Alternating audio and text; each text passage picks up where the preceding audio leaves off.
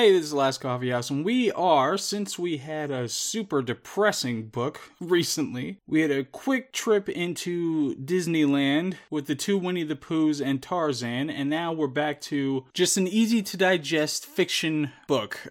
So today is Do Androids Dream of Electric Sheep? Of course, this is the book that Blade Runner and the sequel Blade Runner 2049 are based on, at least one of which is the cultiest of cult classics, one movie that I love to death. So Do Androids Dream of Electric Sheep? It was written by Philip K. Dick, one of the great science fiction authors in history, and that guy has some incredible ideas when it comes to science fiction. It was published in 1968. And what's the setting? What is the content? It's set in 1992 in the earliest editions, and it's in San Francisco. It's got Rick Deckard, great name, and he's a bounty hunter. They didn't have the name Blade Runner for purposes of the novel. From what I was reading, it seems like it's set in 2021 in later editions. So next year we've got all this stuff coming. And all of the really cool ideas actually come from the book that ended up in the movie, except for the punk style. Like, the punk style was all Ridley Scott and the set designer and production designer and all that stuff, and the costume person. But the cool stuff, the cool story stuff comes from this book. So like, Mars is a big part of the setting. That's where they make the androids, and one of the issues is that the androids escape Mars and end up on Earth. So that's why you need bounty hunters to go chase them around. The androids, instead of being, like generic robots or something like that, they are very humanoid, which offers a unique perspective on the story. So you need these tests, and at one point in the book, one person, Rachel, was talking about how they can't use bone marrow tests anymore because that was found to be illegal or unconstitutional or something.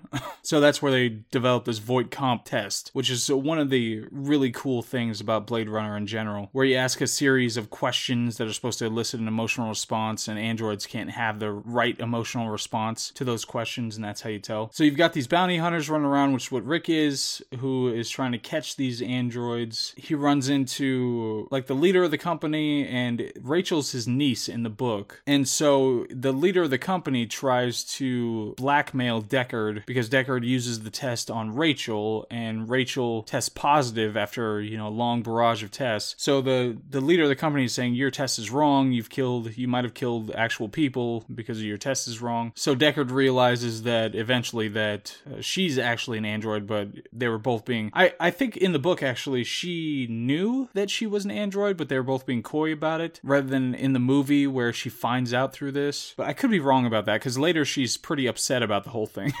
And they've got the whole animal. Another really cool aspect is the animal thing, where animals are extremely rare, and it's a major status symbol to have a real animal, any kind of real animal. And it comes up later where there's a rare spider that the androids kill at some point. So most people can only get robots, and that makes it into the movie, of course. But that's a really cool sci-fi idea. And there's this mercerism that doesn't make it into the movie, but it's like a kind of religiosity, future religiosity. There's apparently a war, too, that set up all this stuff, but we don't know much about it or who won or anything like that. But mercerism is people use these empathy boxes, and they're supposed to use them to feel all the collective suffering. They enter like this virtual reality and feel the collective suffering of all the people. And Wilbur Mercer is supposed to be this kind of martyr who eternally climbs up a hill while being struck by stones. But it turns out later that this is all complete BS, and it's supposed to be an important upheaval in society and significant turn when it comes to the character and society in general. So the story is he's going around trying to find these androids that had escaped, and there's this one group in particular, so this makes it into the movie. But there's this weird thing where there's a separate android police station,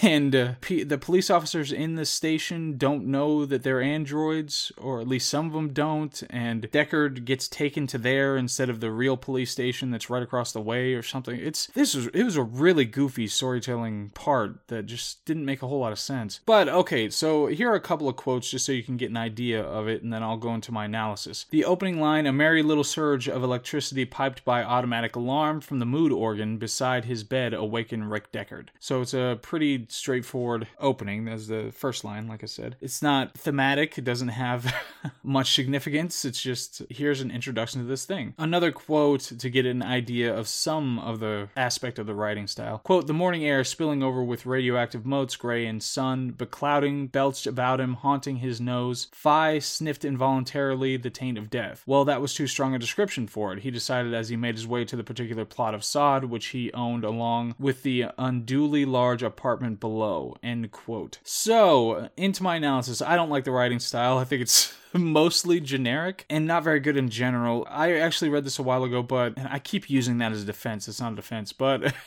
there's just not much when it comes to real creativity or when it comes to the characters or structures or themes, or working themes in, or using language in a poetic way or something. It's just, there's really not much to it. And the real meat of the story are all the tent poles that I talked about before, all those ideas about the sci-fi ideas that are really cool. I mean, those are the things that really stand out. But I don't think the thematics are really worked out in any significant way. I heard that he actually wrote it in like a week under strict time pressure. So this is something he just banged out really quickly and got it across. Of course, it spawned 2 really big movies, and I don't know how much of the story versus like the punk aspect of the Blade Runner movies is what made it into culture, really permeated culture. But I mean, this is a guy in a week just being like, bam, bam, bam, yeah, this is okay, do this. And there are a lot of really cool ideas in this, so that's impressive on its own. But it's really a lot like George Lucas with the Star Wars movies, where he can develop really cool macro ideas, but he's kind of not great at all and pretty terrible at the micro aspects of putting characters and plot structure and stories together and all that sort of thing. There are a lot of cliches, where you end up with the male protagonist with a couple of females, doting females around. I mean, Rachel can't really be called doting, but she's the dangerous female, the new interest, and that's that triangle is a real cliche, where you have the doting wife at home and then the dangerous girl who you run into, or the doting wife who is killed. And so you're supposed to be avenging her, but you just run into the more interesting, dangerous, adventurous girl along the way. It's that kind of triangle is really cliche. But like the female characters are really shallow. I mean, Rachel, she's an android. She mostly just kind of goes crazy. And they're like, when you see scenes with them, there's something really off about them. And the women are really often described in just physical terms, like physical assessment terms of their attractiveness, which this was late 60s. And I don't have a problem with objectifying anybody, but I do have a problem when it makes it for superficial characters. That's the issue. And most of the women, they just seem, they're described in these ways, a lot of breast talk, and again, don't generally have a problem with that, but they've got to be complex characters. There's got to be something else going on there, or some use or need for describing their breasts or whatever. There's got to be, or something thematic about it, or something like that. So, and it seems like all the thematics are just kind of tossed in because there wasn't enough time to develop this stuff, really. There are things like you can use the empathy box to make yourself feel different ways,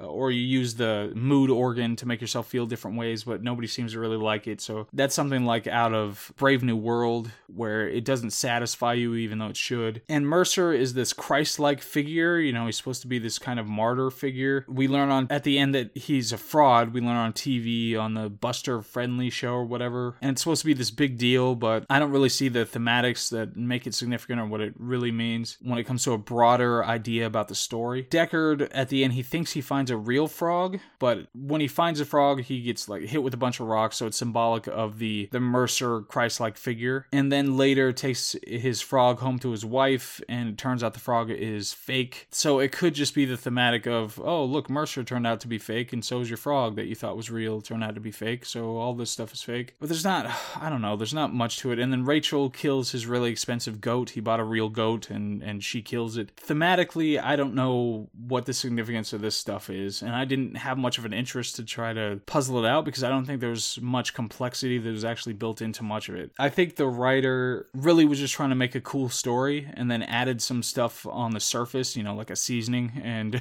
just kind of left it like that. So all the cool ideas that came out of it, they're the things that ended up in the movie and ended up being part of the culture, and all this rest of the stuff, it the writer doesn't really have the skill or interest that it would take to really weave these thematics into a full narrative that you see in other works of literature. So you take it for what it is and you move on from there. It's a weird name for the book too. I'm not a big fan of that. So, but that's that. I mean, I generally just didn't like it very much at all. The value of it was mostly just seeing where the ideas for Blade Runner came from. And yeah, the Sebastian guys, so they're supposed to be specials. People with intellectual impairments and that kind of thing are considered specials in the book world. And he befriends the android, so that makes it into the movie too. So there are a bunch of kind of plot structural things that do end up, because Philip K. Dick, I think he just has an instinct for things that make sense, you know, in a new world. So that stuff makes sense and that stuff's good. But a lot of, like I said, all the micro stuff just, it wasn't good.